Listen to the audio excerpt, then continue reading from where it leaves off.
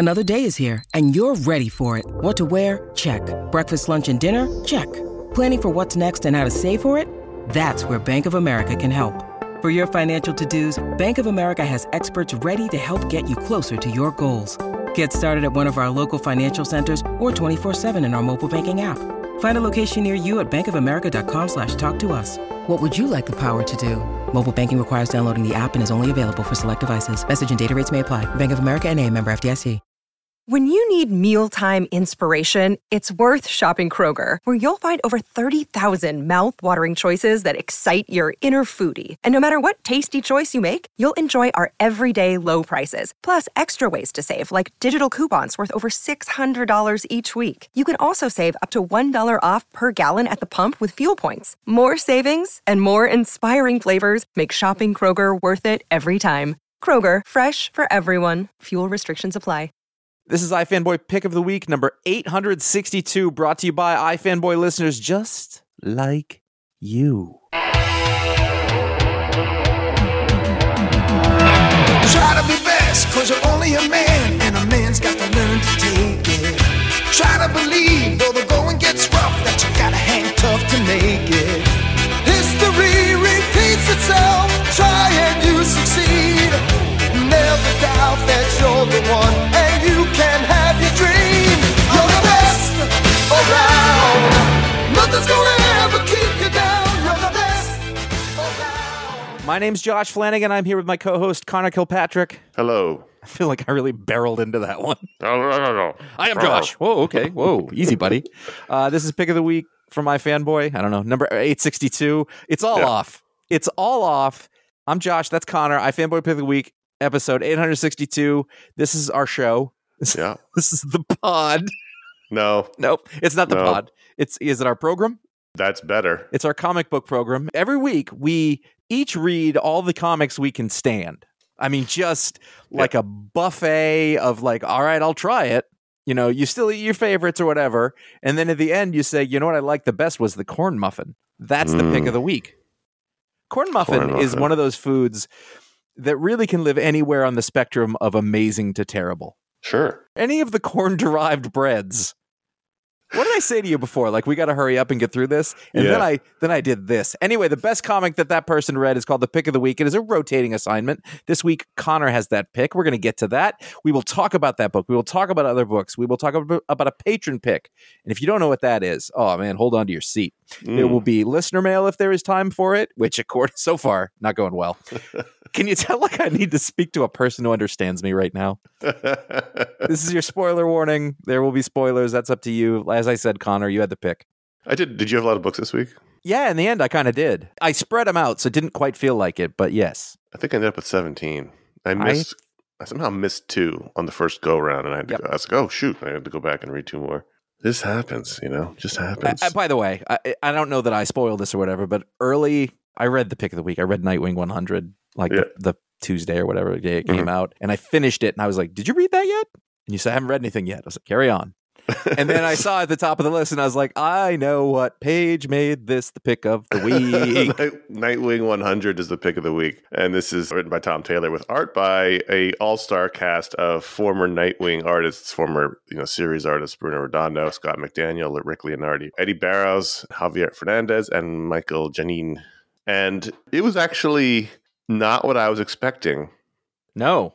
Having said, I don't know what I was expecting, but it wasn't this, which was basically a sort of reformation of the Teen Titans.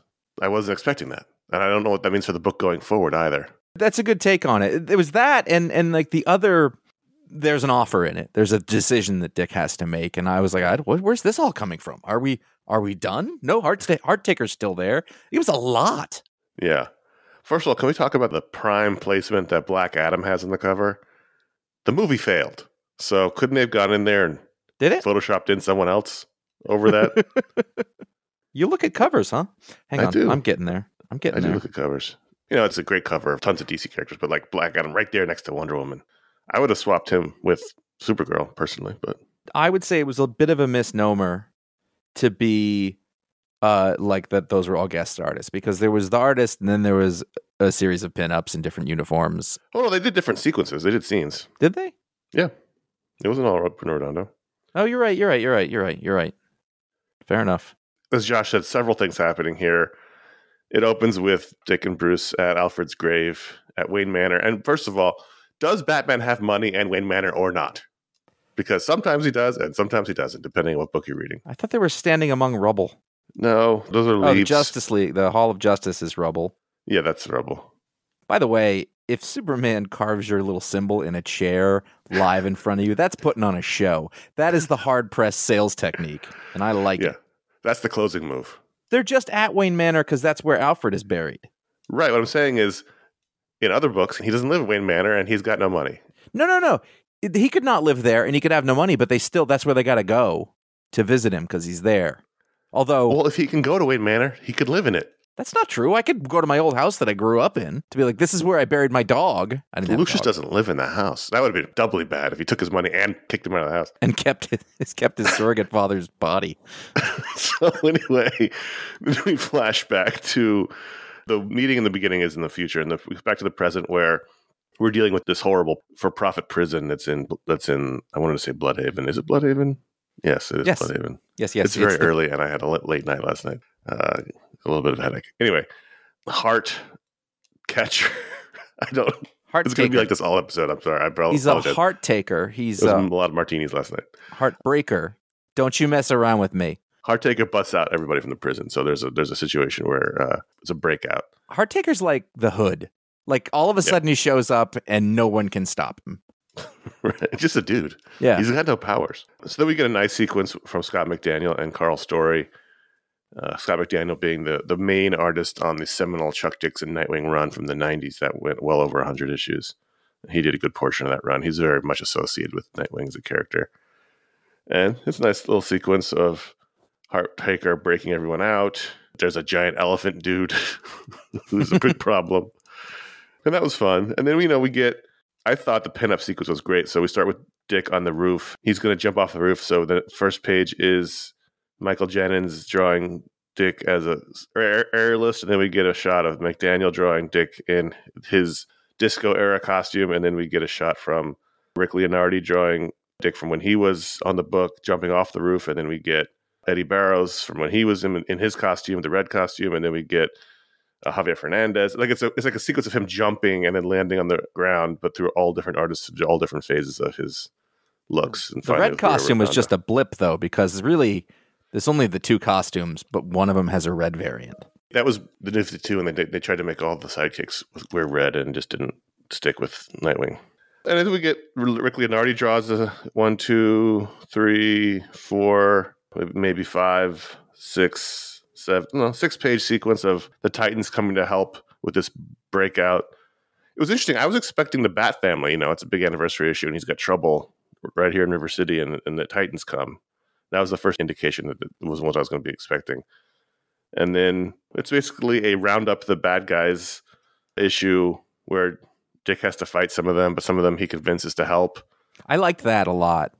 Yeah. I thought that was a really nice scene, and it was They're one of those. Not all like evil. Some people are in there because and it was just another like what you're getting from Dick in this. Wow, that was is his sense of empathy, which is comparable to Superman's, but also he's among them. Right. You know what I mean? By the way, there's a bit, and I'm sorry, this is dumb, but there's a bit at the end where he's given a press conference as Nightwing, and I was like, he's Dick Grayson. Everyone does it. And I literally thought, I was like, did he come out because... Right. I was worried there for a second, too. I flipped to the page beforehand, and I was like, the hair's exactly the same. And it's also, it's very, conspicuous. Like that is a specific haircut, and you're going to know. And also, like Dick Grayson has been front and center. Like, he's been given press conferences, too. And I was like, I don't think... This is I'm good with suspending disbelief, but that's not fooling anyone. At least Clark slicks his hair back. It's like when Oliver Queen was the mayor. Yeah. Superman and Wonder Woman show up to help, and he's like, I don't need your help. And I was like, really? Mm-hmm. I mean, they could really help. It's true.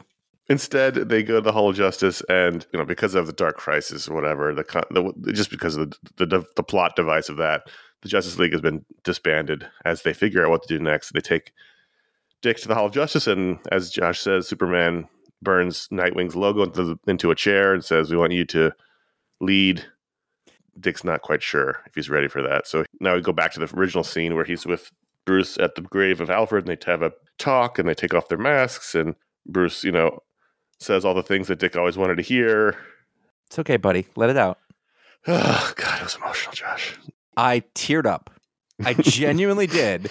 Just now, I saw that there's a page turn where he jumps at him and gives him a big hug, and it's a remarkable storytelling, really great, and it's pushed in closer than normal. It's not a full body thing; like you're in there with them, and I get the little goosebumps just flipping to it. Like I'm not even kidding. Like it was so cathartic. And that was when I wrote to you. I was like, "Have you seen? I love you, Dad." I was like, "Oh, yeah." So Dick says, "Well, what would Alfred have done now? What would he have told you to say?" Because Bruce says one of the things Alfred did was conveyed all the things I never could. And so then basically Bruce channels Alfred and says, he would have told you that I'm so proud my son is going to be the best of us. And I was like, oh. And then the hug. And then they talk some more. And then there's the I love you, Dad long shot with the grave next to them. And I was just like, okay, we're done here with the rest of the books for the week. So then the coda at the end. And I wasn't sure what we were leading towards. It was Dick, and it's Barbara and Dick's sister, Melinda. Hot Mare. You just call her Hot Mare. Hot Mare. Hot Mare. Doesn't she have security detail or listen? Things to do. The specifics of her administration don't make a lot of sense, and I'm fine with it. She's being the mayor in Chuck Taylor's. Yeah, none of that makes sense. And so then he decides at the press conference, he announces that the prison, that he's bought the prison. Well, Dick says he's bought the prison. Barbara's like, we're now going to run a prison? He's like, no, we're not running a prison. And the reveal at the press conference is that it's going to be the new headquarters for the Teen Titans. And just in case you missed it, the Flash is pointing at the tower in the background. When did they get that up with no one noticing it? I don't know. It's a fairly conspicuous building. The question is, like, what does that mean for this book going forward if the Titans are now headquartered in Bloodhaven? Are they going to be like supporting characters in the book, or is it just not going to be an issue? It's going to be interesting to see going forward what that means. And and this is not like, if there's not like a Titans book they're launching or whatever. I gotta say, I guess it was like a red herring that the Justice League thing, but I was like, I think that would have been great. I think it would have been awesome to have him as head of the Justice League. Like you're watching over in the DC versus Vampires book, like it's not exactly what you want, but he's head of the vampires, and you're like, yeah, I buy that. You know. And so in this context, it's just one of those, I was like, that would have made a cool team. By the way, Tom Taylor should do Justice League with Nightwing leading it, but now he's going to be in the Titans instead. And it was a little like, you know why? Because the Justice League thing is new and the Titans thing is old. Mm-hmm. And so choosing the thing that we've done before seems less interesting to me. I like it, I mean, he could be on both, I guess. This whole Dawn of DC thing worries me. So we'll see what's going to happen going forward with all these characters as they change. And where are the prisoners then? They're just gone, man. It was a fairly big facility. It was probably like, where are those people? I don't know. I really love the idea that as a comic book creator or writer, that person, Tom Taylor asked that question and he went, eh. And I'm fine with it. I just want one reporter to have been like, yeah, we know it's time for the Titans. They're all standing with you on the stage, and that's a giant T building behind you. Mr. Grace, I mean. It was great. It was really great. Yep. From the cover to the I mean, it was, and you know what? Unexpected is good. If it had been exactly what I expected it to be, it may not have been as much fun to read. So let me ask you this. Is this different. Emotional catharsis mean that we're done with that story? Like, are we like, well, like now Batman and Dick can have a good open relationship, and I hope so, for a little while at least. He's dating Barbara. I got to tell you, I think he's going to kill Dick Grayson. He's solving all his fucking problems. You can't like Diane and Sam are getting together. This ain't good. Right. Well, I guess we'll find out. Over in Batman, Superman, World's Finest 11, this is the culmination of the current storyline with the multiverse kid who is basically a surrogate son/partner for Superman, but he has his own issues, his anger issues, his inadequacy issues, and he tends to lash out with his powers, which doesn't really work for Superman all that well. I thought this was a really fun storyline. I like the Titans being a part of it. I like how the kids tried to bring him under their wing, but just wasn't going to work with this guy. But I also like that they didn't demonize him and turn him into a villain in the end. It was like he recognizes his problems, he realizes he needs help, and he's going to go off into the multiverse and try to find it. I was like, you know what I liked? They got rid of him. Well, no, like seriously, like I was like, please don't make us live with this person forever. Like it's too big of a thing. But I like that they didn't make him to a bad guy. Yes. That would have been the expected thing to do. Yeah, you're right. I think the thing about this story that's interesting is that I pick up the issues. I've read all of them.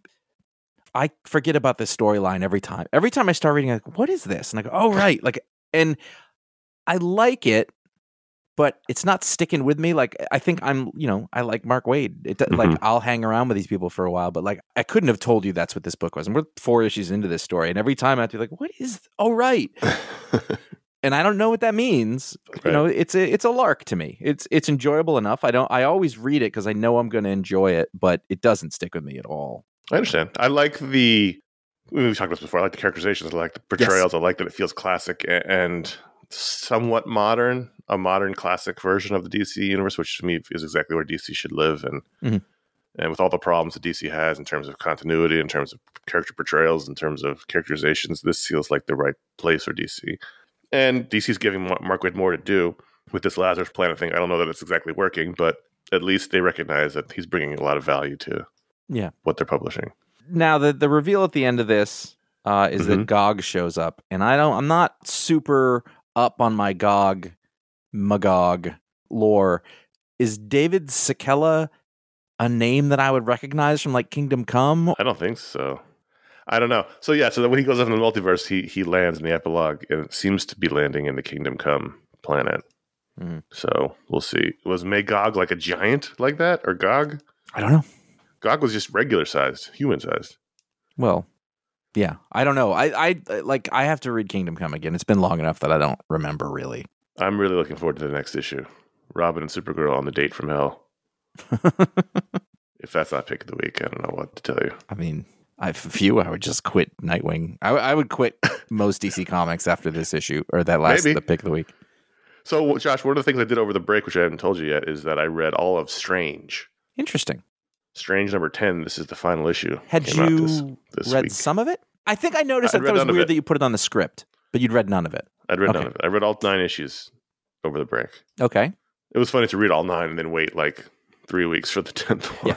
It was all in my head, then it all left my head. So when the issue started, I was like, wait, where are we? Oh, right, the Sentry. Yeah. Another dead Sentry. But I love, by the way, that he's just the whipping boy. Just make the Sentry trash. Right. Use this was a dumb idea, and we'll kick it around. We'll keep kicking him around until he goes away forever. No, I like it as a kick. I like it every time he shows up. This was a huge mistake, but they just are leaning into it. I love it. God, I wish they'd do that with Damian. Anyway, this was fun. I liked them merging into one being. So Stephen Strange and Clea, she's currently the Sorcerer Supreme. He's currently dead. They merge into one being called Strange, and he's got 4 arms, and it looks kind of like Eternal. What's that? Immortal? No. I know what you mean. The cosmic. Anyway, so the deal here is that at the end of that wonderful, what was the Strange miniseries before this, where the death of Doctor Strange, and we turns out that he becomes the Harbingers of Souls, the Harvest Man for Death herself. Eternity. That's the name of the character. Eternity. There you go. Yeah. She's Sorcerer Supreme, and then they find out that they're there, and they're really happy to be, but they cannot touch. And I was like a page into this, and I went, it's Chekhov's gun. I was like, oh, they have to touch. That's how they'll solve this. And I kind of, but I really liked the way that they wrote the being when it was merged. Mm-hmm. You know, I thought it was just well done and imaginative, and you know, they come out of it, and he's like, you cannot imagine what that was like, and I just thought that was well done. It was good sci-fi, you know. So have you enjoyed the series? Yeah, I liked it. The art from Marcelo Ferrer, it's okay. You know, it gets the job done. I liked it. It's got a little style to it. Ultimately, I did enjoy it. And now we're leading into another Strange series. We've had a real steady, I mean, I don't even know how many years it's been now, but it's probably closer to a decade of like Doctor Strange being very present. And I'm sure that has to do with the movies or whatever. But for years there was no Doctor Strange. And it's been good. You know, at the very least, it's been interesting. But as you know, Mark Waid, Jason Aaron, Donny Cates, Jed MacKay. Yeah. You know. And Jed MacKay's staying on the book. Yeah. And it's good. I mean, I don't know. I'm not an expert, but I think we've reached a point where we've had diminishing returns with all of these volume reboots, constant volume reboots, reboots.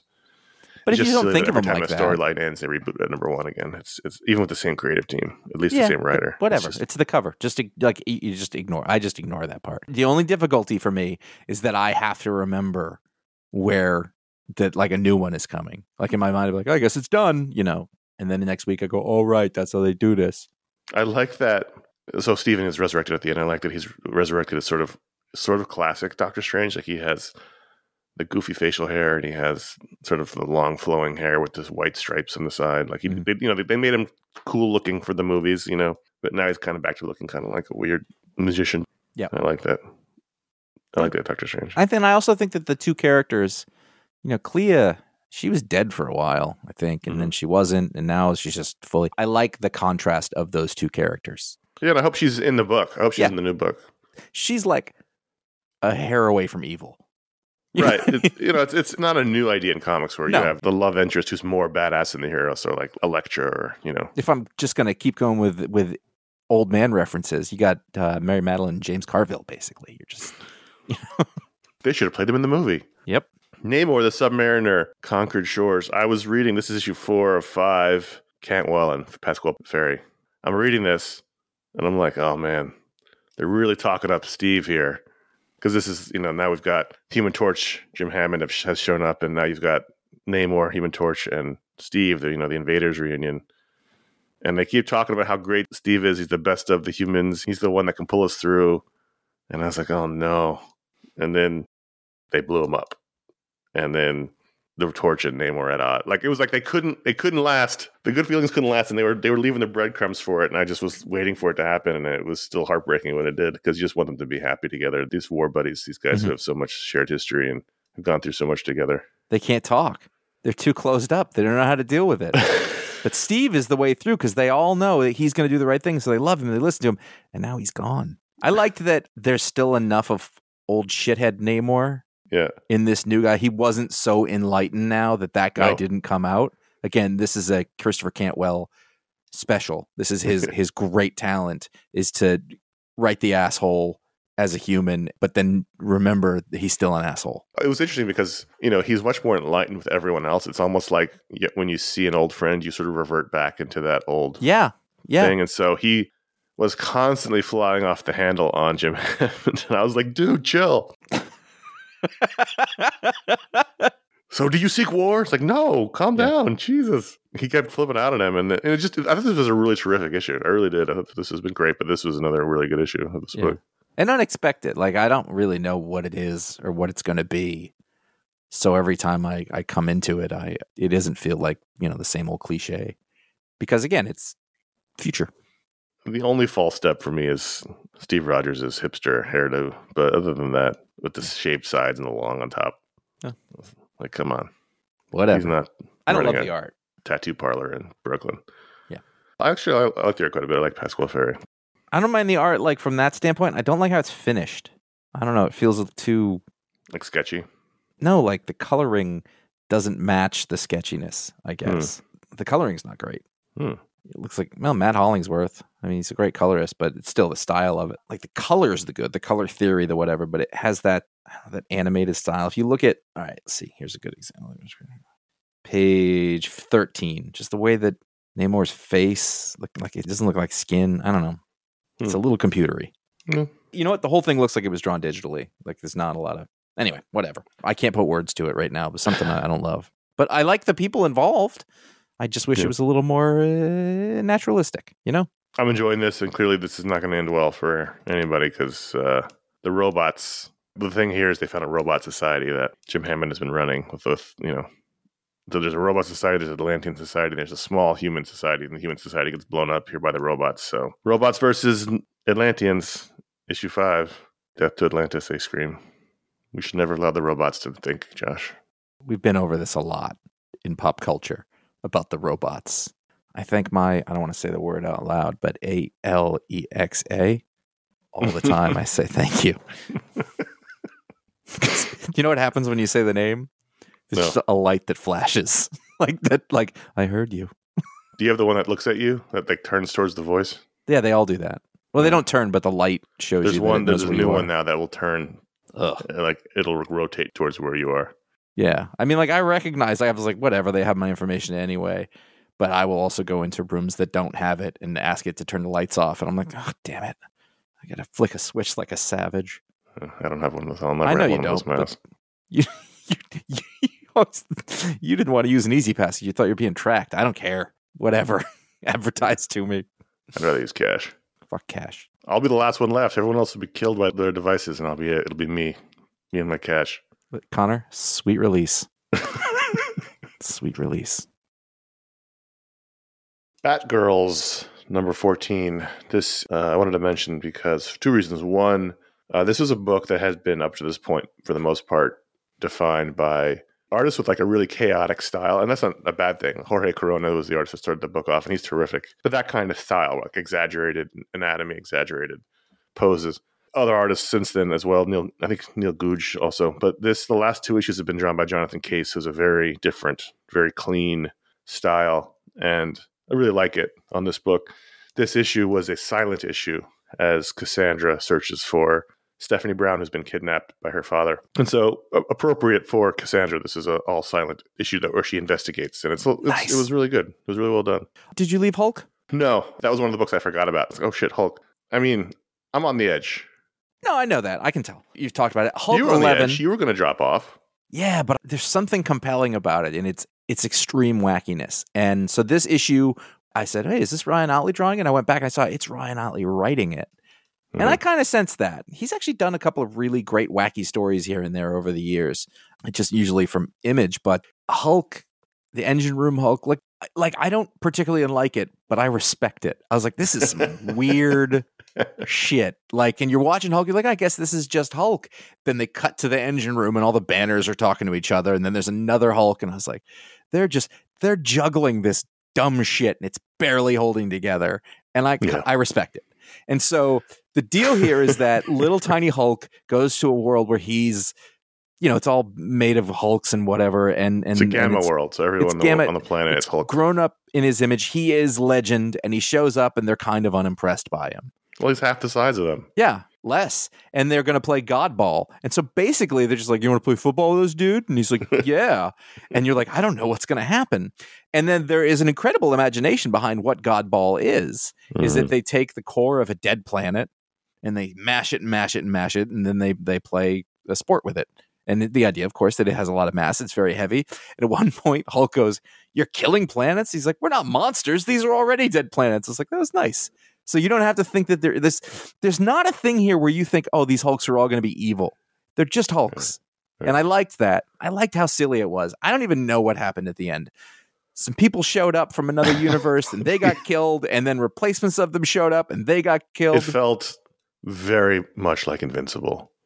Yeah. This particular issue in that sort of wacky way. These dimensional characters showing up over and over and over again and getting killed and killed and killed felt very much like Invincible. I think in Invincible, we would have seen a pile of broken, bloody bodies at the end. I really like that, like, Ryan Otley took the best of that comic book and sort of brought that into his storytelling style. I don't mean like his art style, but like, I'm cool with that. Like, it was barely hold on with your fingernails. Like, this doesn't make any sense, but let's do it. I'm there for it. Like, it's all over the place, but isn't that what I want of comics sometimes? Like, I can't complain about it. Book, this is ending. It's yes, Donny Cates is left. They announced this volume is ending. They'll start with a new creative team. I've hated Starship Hulk the entire time. I think it's a dumb concept, but no, you're right. This particular issue was, just go for it and tell a strange, funny, wacky Hulk story. I liked this issue, even if I don't like the wrapping around it. Yeah, and I mean, it is what it is. It's there. I know it's going to end, so I don't have to be like, oh, this is going to go on forever. It seems like it's going to end prematurely because... Oh, for sure. Whatever. Like take your moment. I can't even call this Gosh. I can't even call this good old superhero. I don't know what it is. No, it's not like that. It's different. Yeah. It's modern Gosh. It's full on. So points to you. I was really surprised that you put New Champion of Shazam on here. I didn't think you were reading this. Well, we've talked about almost every issue. We have? Yeah. I feel like we talked about the first one and you were like, I don't know. Whatever. Yeah, I mean, that's what we said. I don't remember. Maybe it was during the break. I don't know. Anyway, this is the final issue of this book in which... 4 is the right number. Yeah, I don't know that it was entirely compelling as a story. It was beautiful from Doc Shaner's perspective. So by the end of this story, we have established several things. One, all of the siblings the Shazam family, as it previously was, they are now powerless. Yes. 2, Mary Marvel has all the power now. 3, she is Shazam. 4, Billy Batson is somewhere and he's telling her to stay away in a vision, and we can find out what's happening next in a Lazarus Planet special. But, we've been talking about, like, who is this person? What is her name? Now we established in this issue she is not Mary Marvel. They make a joke about her being Miss Marvel, but she is going by Shazam. Right. And since the other siblings don't have powers, we don't have to worry about what their names are. I like her as a character in this. I like that. We've seen the reluctant hero or the insecure hero, and it's not that she's insecure. She's just like, I don't really want to do this, but I have to. It's you take care of your family, whatever. I just thought it was a pretty good take on a character. Everything around it, the Dr. Sivana daughter, whatever, that felt like Invincible, actually. She's experimenting on people, and right. That twist was pretty clear it was coming up, but the actual essence of the character I thought was pretty good. Again, 4 issues is fine. We'll see going forward what that means. You're gonna see that bunny again. I always liked Mary. Mary Marvel's a great character. And then again, what the fuck version of the she was always around, so she was full of confidence, and but now this version is this version. She just wants to lead a regular life. I just want to go to college, and she's like, I can't. That's actually a very realistic thing. You want something. It's kind of like a metaphor for being the only one in your family who has a job that has to take care of everybody else instead of going to college. Mm-hmm. Yeah, it was. Ultimately, I enjoyed the miniseries, but it didn't knock my socks off as I was hoping it would. It's fine. She's Shazam. So those are the books we wanted to talk about. It was a good week. I thought it was a solid week. Yeah. Solid. Not a lot of standouts. Those few pages in Nightwing for me. Over at patreon.com/ifanboy, the patrons of the show all can vote at a book to the rundown. And this week, for the second week in a row, we had a blowout winner. And that was Immortal Sergeant #1 from Image Comics, our second blowout, our second Image #1 in a row. And this is written by Joe Kelly with art by Ken Niamura. There's no other credits, so I assume Ken Niamura also lettered it. And you might remember this team from the beloved and critically acclaimed I Kill Giants quite a few years ago at this point. Long time ago. Probably like 15 years ago. Yeah. I really didn't know what to make of this when I started. To call the art style loose is an extreme understatement. And at first I was like, I don't know, man. But I did find that it is extremely minimalist. It almost looks like breakdowns. Yes, and not it does. Finished pencils. But I will say I got used to it. And I wasn't thinking about it at the end, which to me means it's doing its job. It's telling the story, and I was just in it by the end. I didn't know what it was going to be. I remembered I liked I Kill Giants, but I don't remember a thing about it. And it didn't end up like the kind of thing I thought it was going to. This seems to be. I think the drawback to this issue is, unlike last week's Black Cloak, which really, leaned into the page count to set up the story. I don't know what this story is that we're telling here, other than it's kind of a comedy about an old badass cop who's retiring. Yeah, but also he can't let. There's a case he can't let go. Right. It's pretty fucking standard stuff, but there wasn't. You hear Immortal Sergeant, and I thought, all right, it's going to be some. It's not. It's just in our world, right? Apparently, it's a cop story. Old cop doesn't want to let stuff go. He shocks some kids with his car. It was funny. Joe Kelly's a great writer. Joe Kelly's a legitimately funny writer. And I laughed several times reading this book. But I finished it. I thought, well, okay. I liked it, but I don't really know where we're going here yet. I will say, I think you're right. I didn't know what to expect. As I started reading it, I got into it. And it was over. And I thought, I enjoyed that. As I sit here, tape rolling, many people are listening to me, not necessarily at the same time, but they will in aggregate. I'm not sure what to say about it. You know what I mean? I don't really have. The art is so minimalistic that it works really well, but there isn't like a thing where I'd be like, look at the storytelling here, look what this does. It washed over me in a way, not a bad way. I liked the minimalism of it, but there were several times where I couldn't tell what I was looking at in terms of people. There were also some storytelling bits. There's a part where Detective Sergeant, which is a dumb joke, but I laughed at it. His name is James Sargent. He's moving out of his office, and two people are trying to move into it. And I was like, are those teenagers? Is that a woman? Like, what is happening here? Because it's so minimalist. And for some reason, they decided to drive one of the cops like Han Solo, dressed up like Han Solo. Like, it was very confusing, that scene. And then they're talking about going out and chasing tail. And I was like, wait, what? I thought these were kids. So there was issues like that. But for the most part, I thought that there was some really dynamic panel work. And, from the angles that the car driving away, that long shot of the smoke and the sound effect going all the way down the street away from us was I'm literally looking at that right now. But yeah, no, it's super minimal. This is super sketchy and looking like a breakdown. But I thought it worked for the most part. I think that you've either got to go know nothing about comics, or you have to know enough to be impressed by it. This could be a big subsection in the middle, but like, what the fuck is this? Right. Like, I know, I know what it's doing. I think it works. But like, yeah, I don't know. I liked it. It was kind of a cop story. Let's see if it, really, like, it's going to have to kick up a gear to be incredibly memorable other than just sort of a quick lark. But Joe Kelly, man, like, he can tell a story. He can write. I mean, I Kill Giants was very emotional, and it touched a lot of people, and they still think about it fondly as a seminal work from that era. Yeah. And there's nothing wrong with it if those two guys want to come back and just tell like a goofy cop story. Yeah. They don't have to try to recreate I Kill Giants, even just the tone. They can come back and do something totally different, which I respect. Maybe the reason that I'm having trouble putting a finger on it is that a lot of times, it's a fairly normal thing that the style of art dictates the tone of the story that you're reading, and it gives you a clue as to what it's going to be. So, like you said, you laughed a lot, and I was like, it was funny. Like it kind of was or whatever. But like, when you read comics, we just talked about this last week, where the style of art on something was much too serious for the tone that it was going for. It was like Conan the Barbarian style art on what should have been Steve right. Lieber, Yeah, that was And I think what's interesting about this is that it's not giving you anything.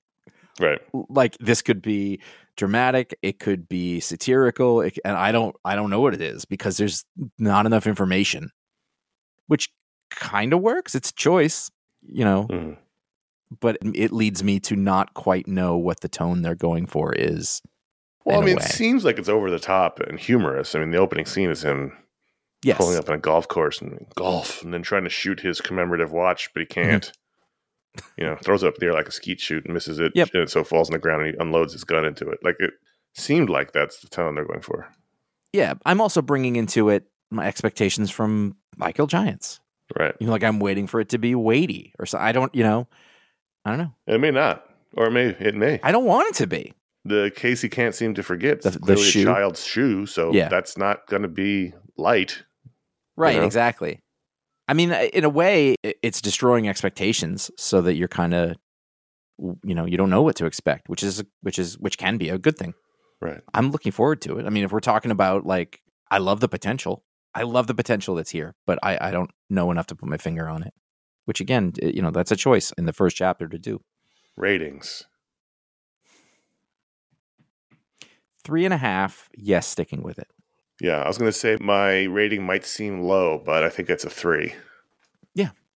3 out of 5, which is not bad. You sure you don't want to give it a 4.87? Yeah, let me clarify. Last week's patron vote, I misspoke. I said 4.8. I meant 3.8. You really loved that book. Josh was like, I really loved that patron book. I was like, oh, shit. I meant to say 3.8, not 4.8. It's almost perfect. It was fine. I was like, shit. Listen, I was caught up in the moment. I'm sticking with it. It was enjoyable. All right. So there you go. Patreon.com/ifanboy. Every patron can vote out of the book to the rundown. And that's where people go to support the show directly. Our patrons are loyal patrons. We enjoy them. We have fun with them. This past weekend, we had our monthly hangout with them. And they are the ones who unlock shows that everyone gets to enjoy, like all the monthly splodes, the media splodes, the book splodes, the talk splodes. And they've created a really great community. As we mentioned the last couple shows, we're starting to revamp our Patreon. We added new stretch goals, even though they're getting rid of stretch goals, as we've been told. We may still keep them unofficially. Stretch goals in absentia. It just depends on what they are replacing it with, as they keep claiming they are. What is it called, like when a monarch is taken out of the country that they're ruling, and they do it like a proxy government, or what? Like, That's what our stretch goals are like. Oh, right. There's a word for that. Yeah, I can't think of it.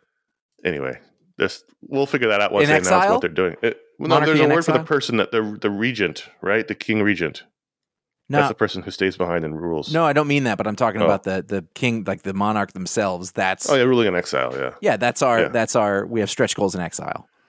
So we have the stretch goals. We'll see what they're going to replace stretch goals with. We may or may not keep them depending on what happens after that. We also are working on a bigger revamp that's just taking a while because we can't agree on one part of it, and we're just bickering like old married couple about it. So we are figuring that out. Bickering. It's just slack bickering. Me saying it's not bickering was bickering.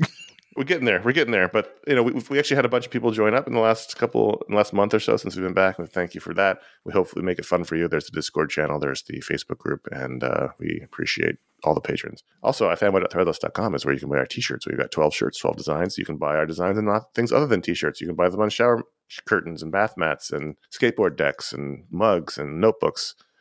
You can check them out there, fanboy.threadless.com. I know we haven't put a new design out in a year, but we don't just put any design on there. We put designs we like and we believe in. Well, the last one was really good. We're skating on that. Skating we think on are good. Get it? So we're always thinking about it. We just haven't come across something that we really like. But once we do, we'll put it up there on fanboy.threadless.com. fanboy.com/support is our PayPal link. That's where you can leave a little tip, a digital tip in the jar while we play Piano Man for you. And fanboy.com/Amazon is where you can find the Books Blood books. I have to update that page. I have not updated in a little bit, but I will. And then finally, bookshop.org. That's where you can find bookshop.org links where appropriate, usually with the Books Blood post. This past week, we had a Books Blood show with a bookshop link in it. Those sales go to help local bookstores. There's a pool of money that they can share from, or you can designate money to go to a specific local bookstore, as I have done. Local bookstores are the lifeblood of this great land of ours, and they should stay. And so you can help them out by shopping at bookshop.org. I know they appreciate it, and we appreciate it. Thank you. Oh, also, if you're a patron, we're back to the patrons again. At the $5 or higher level, you get a superpower live in the show like Josh will do right now. Sal D has the ability to get someone to cut to the chase. Ooh, we could use Sal D on the show. It's not all the time, and the person might not be aware that they're not cutting to the chase or getting to the meat of it. But with like a little nod, like a little, the all of a sudden, all of the artifice, all the stumbling, all of the unnecessary details will be gone, and the person will cut to the chase, skip to the end, get to the good part. I like the idea of him twinkling his nose like Bewitched.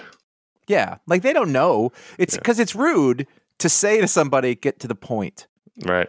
But a lot of times you don't want to sit there and listen to them and go, now there are other people and they're not skipping to the chase or cutting to the chase is part of what makes their charm. Like that's the part you're there for, the diversion. So it's not an area effect. It's not all the time. He can choose to do so. It's targeted. So, say that you've gone to the bank and I don't know why you're going to the bank. You're the only person I know who goes to a bank, and they're trying to sell you on something. They're telling you about whatever. You're like, I just want you to answer my question. Give a little thing. The fee is this much. Thank you. Skip to the end. Or, for example, if you're a married person. Oh, boy. You want to say skip to the end, but you really shouldn't. Sal, no harm, no foul. Is there a little sound effect when he does it? No. Okay. No, there can be no. Like, if you'll see it. You'll see it happening. There'll be a slight change in the speaker's face, but he'll make sure you cut to the chase. Right. Well, there you go. Thanks for being a patron, Sal. I want that power. Patreon.com/ifanboy. Anyone at the $5 or higher level gets a superpower live on the show. Let's do an audience question, at least one. Billy L. from Los Angeles, California. I've been thinking about this question for the last few years. I'm looking to make the switch from physical to digital, wondering what the best options in terms of tablets are. Are they all the same? Could you talk about your setups? Are there any aspects of reading in physical format that you missed since making the switch to digital? Now, it's interesting that you chose this question because I saw it and I was like, I have no answer. Well, Josh and I have only ever used iPads, so I can't speak to other tablets. Did you ever try the Fire? Did you ever try to read a comic on there? For a little while, actually, I had the Kindle Fire, which was like a 7-inch one. Back then, it was hard to read. Today, I wouldn't even be able to see it. I mean, like I was ready. I had that first iPad pre-ordered, show up the day because I was ready to read comics like that. Because even back then, we got a lot of comics on PDF. Yeah. that was a game changer for me. Oh yeah, no, that's the why I bought the iPad was to read comics, specifically. Which, by the way, is pretty much the only thing I use it for. I'm on a laptop all the time or I have my phone. I do not need a tablet other than to read comics, but I could not have a tablet doing this. Right. I don't have the huge one. I have an iPad Air, I think. It's I got a regular one, yeah. 9, 10. I don't have the huge one. I think the regular iPad size is just, it shouldn't be any smaller. I could go bigger. I could see that being a benefit. As long as the resolution is strong enough, as long as you've got a Retina display, then I've never had a problem. And also, if there's a problem, you just pinch it and zoom in. But I've never had a problem reading on the regular size iPad. No. I still hate, this is my one drawback, I hate double page spreads. Because you have to like turn it and then it all gets slightly smaller. And well, the functionality is way worse since they changed the functionality. Yeah. Comixology. It used to be you could swipe through the double page spread. Now you can't. That's all messed up. Like I said, we get a lot of PDFs. I've used an app called Goodreader ever since then. Yeah, I use Goodreader as well for our PDF comics. Yeah. I miss two things about physical comics, and one is specific to doing the show, so it's not going to be an issue for anybody else but me and Josh and whoever else reviews comics on a show like this. But I miss knowing, first of all, we used to do the show, I would make a stack of the books in the rundown and just go through the stacks. I miss that sort of easy organization as opposed to having to fly around various apps or find the issue we're talking about and list all the other books I read this week. So just having it easily on the show was a benefit. Also, I think it's faster to flip through the pages when you're talking about a book on a show like this than it is to scroll around. So I miss that from a show making aspect. Just as a reader, I miss knowing how much book was left from the weight of it, That's true. I don't know that bothers me so much. It's not a huge miss. I just, every once in a while I'm like, I have missed the end of books because I thought it was over and I did not know there was more book after that because, I would know if I was holding it. Here's what I miss. I miss the cover. I tend to gloss over the covers now, but you can't do that when you're holding the actual book and you can see it and appreciate it. I feel like I'm missing out on art that would be fantastic. Like I tend to, if I do notice a cover, it's like after the fact. That's just a me because I'm plowing through them. I've never used an Android tablet. I know that when I pick up an Android phone, it's like alien technology. I don't know what to do with it. So I think that there's probably cheaper options that would do the job just as well because you are just reading basically a visual file. Right. It just depends on how Comixology works with it, or I don't know. I don't even know how else you get digital comics at this point. I guess you can probably places. There was a lot of efforts to give you different ways to buy them. You could just buy them directly from Image's website for a while. Everybody had their own app for a little while, but now it seems like all of that has gone away because otherwise you're just dealing with individual files and that's clunky. Well, we'll see. We'll see what's happening. Oh yeah, then also they just got rid of the entire Comixology staff. So good luck, everyone. I'm very happy. I've always been looking forward to stop reading single issues in paper just because they pile up everywhere and I never look at them again. It's way better if you're traveling because bringing comics to travel, the weight to content ratio was never good, in terms of like carrying a bunch of books around that are heavy. So if you really want to get some good comic book reading done, like on a flight or something like that, it's hard to beat digital, I think, for that. Ben F. writes, I dropped off reading comics for a while and just getting back into them. It seems like DC is pushing really hard to introduce a new generation of legacy characters looking mainly at Dark Crisis. I know the originals aren't going anywhere, but it seems like they might be succeeding in making these new characters stick. What are your takes on the next generation heroes? And do you think they have staying power? Do you think they'll eventually DC will succeed in pushing the original characters into more elder positions, focusing mainly on the next wave of heroes? Sounds like Ben F. is pitching 3G, which was DC was going to do. All of the things you just mentioned, Ben F., they were going to have an event called 3G. Or 5G? 5G. They were going to change the timeline, make all the original heroes into retirees, and push the next generation of more younger, more diverse versions of the original characters. And then Dan DiDio, the architect of that event, got fired. And it didn't happen, although it seems to kind of be happening anyway. What do I think? I think that some of the characters are better than others, like anything. I think, personally, that having 2 Batman is dumb, 2 Superman is dumb, 2 Wolverines is dumb, 2 Spider-Mans is dumb, 2 Captain Americas is dumb, 2 Hawkeyes is dumb. This week we had Iron Man and Ironheart showed up, and she's basically also Iron Man, but they don't call her Iron Man. And I think that's better. I think she's a cool character. I'm happy when she shows up. There's a really good rift between them right now. Yeah, but she's a good character, and I'm happy when she shows up, and I'm also happy she's not also called Iron Man. I just think it's dumb to have all these characters duplicated. And if the character itself is actually a good character, it kind of does them a disservice to just name them the thing that already existed. I would prefer that they have their own identities and be allowed to grow on their own. But DC seems to be, and I don't know what this Dawn of DC thing is. It shows a lot of those new characters in this logo. We'll see.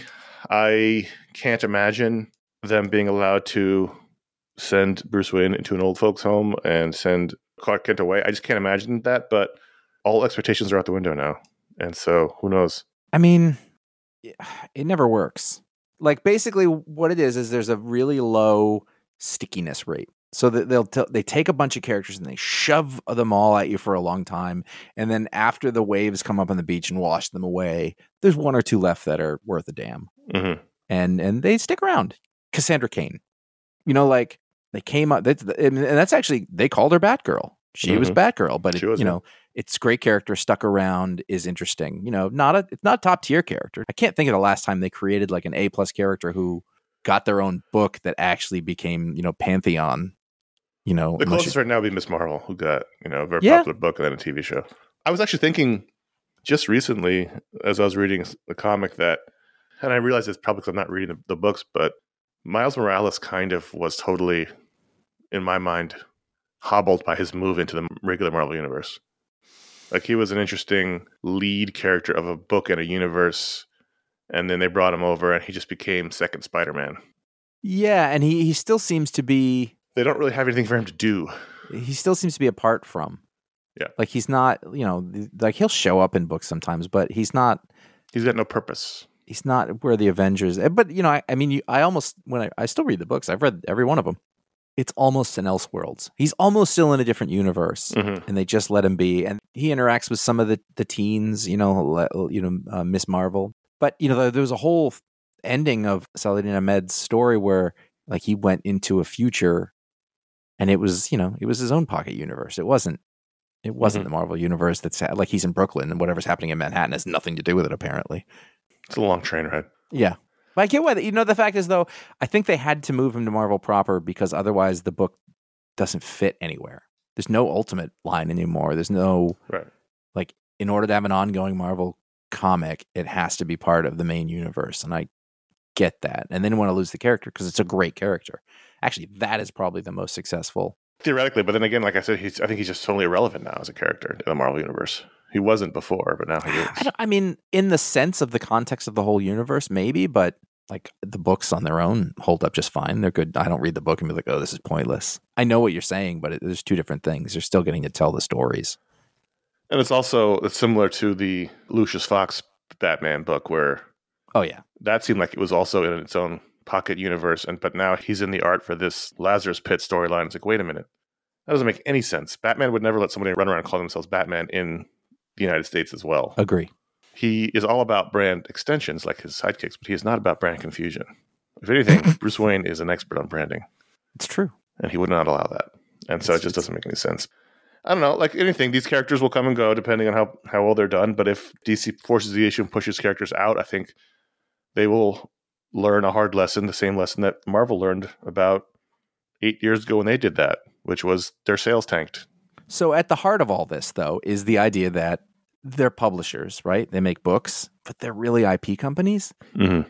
They have been treading on the same IP that was created for them 50, 60, 70 more years ago. And they're like, well, let's try to prove our worth. We'll make some more IP.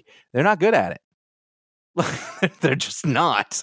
Like, there'll be a couple of things, they can sell a couple more T-shirts or whatever, or make a movie or whatever, but they're trying to recreate it, but really they're still coasting on the old stuff that was done by a handful of Jewish men in the 40s. I mean, Really, that's what it is. Mm-hmm. And so somebody is tasked with creating more IP so they can make more of it. They need Marvel characters because for the MCU, because they used up all of them and the actors turned 50.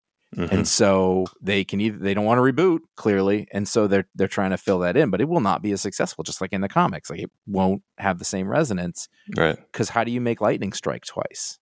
Hey, speaking of, and we're late, we got to move. But speaking of Miles Morales, do you remember a year or so ago they were like, he's got a new costume, and it was the worst costume ever. Kind of. It had like casual, a thing like that it was like a hoodie, but it was like a half mask that when this new series started up, they just got rid of it. You just went right back to the black and red one, which by the way is a great costume. It's one of the better new costume designs. It plays off Spider-Man. There was nothing wrong with it. They were just like, let's just forget about that. The same thing happened with Spider-Woman, if you recall. Yes. Here she's wearing a jacket now. She had one of the most iconic costumes ever. Let's go back to that. And listen, I get sneaker culture, but if you're a superhero, you should tie your shoes. It just seems dangerous. Just for the job you have. Contact@ifanboy.com. Thanks for writing in, Ben and Billy. You can also write in for our Media Explode show. If it's for the Media Explode show, please put it in the subject line so we know where to put it. Let's do some plugs. As I mentioned briefly earlier, we released the January Booksplode just this week, just right behind this show in the feed. Josh and I talked about Black Sad, All Fall Down Part 1, the latest American release from Dark Horse of the Black Sad series, the modern-day classic out of France by 2 Spanish creators. Interesting discussion, interesting book. We quite enjoyed it, and hopefully you enjoyed the discussion. And coming up this week will be Media Explode for January, our Media Explode show, our monthly show where we talk about non-comics media. And we'll be discussing the movies and the TV shows we watched during our holiday break. It's a lot of them. And we'll be discussing all of that stuff. So we can look forward to that this coming week. Hopefully. Fingers crossed. We haven't recorded it yet. People say break like you had a break. I had no break. There was no breaks. Talk's got to be walked, bro. You can find... My kid started saying bro, and I just said it, and I hate it. I was being kind of... I was almost being sarcastic, but then it was also kind of not, because that's how language creeps in. Yeah. Anyway, you can find our library of over 1,200 shows and counting at ifanboy.com and wherever podcasts are distributed, sold, made good, processed, manufactured, or sold. You can follow us at ifanboycomics on Instagram to find out what the pick of the week is before the show comes out. And sometimes for the best of the weekend panels. Connor, you did a nice job that last week. Thank you. Didn't expect to see all that. You can follow us individually on Instagram at CS Kilpatrick or J.A. Flanagan. We're not going to make dance reels, so you'll probably never see what we do. Subscribe to youtube.com/ifanboy. That's where you can find our old video shows. We had 2 of them. You can find them all there, and you can listen to this show every week on YouTube if you'd like, if you prefer. If you're someone who was on YouTube all day and you'd rather do it there you go. This show's on there for you, as well as all those old video shows from years and years ago of us wearing shorts. They're all there. So pale. Please consider also leaving a star rating. I am so tired, everyone. I'm not even hungover. I'm just tired. Like existentially? Just in general. I just... Did you use that stuff? I did. It sent us? I did. Okay. This is not an ad. I use Z-Biotics, and I don't have a pounding headache. Right. I'm just tired, though. I have the box of them right here on my desk, and I'm like, I don't know what to do with this. I feel like I don't want to throw it away. I give it to one of my new coworkers. Are you a drinker? Who here's a drinker? Yeah. Anyway, where am I? Oh, consider leaving a review or a star rating on Apple Podcasts, Spotify, or wherever you listen to the show. It helps people find this podcast. It helps the algorithm. Thank you very much for doing so.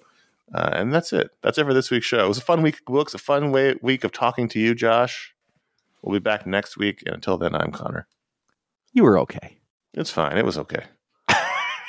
Bye. Fight till you drop. You never stop. You can't give up.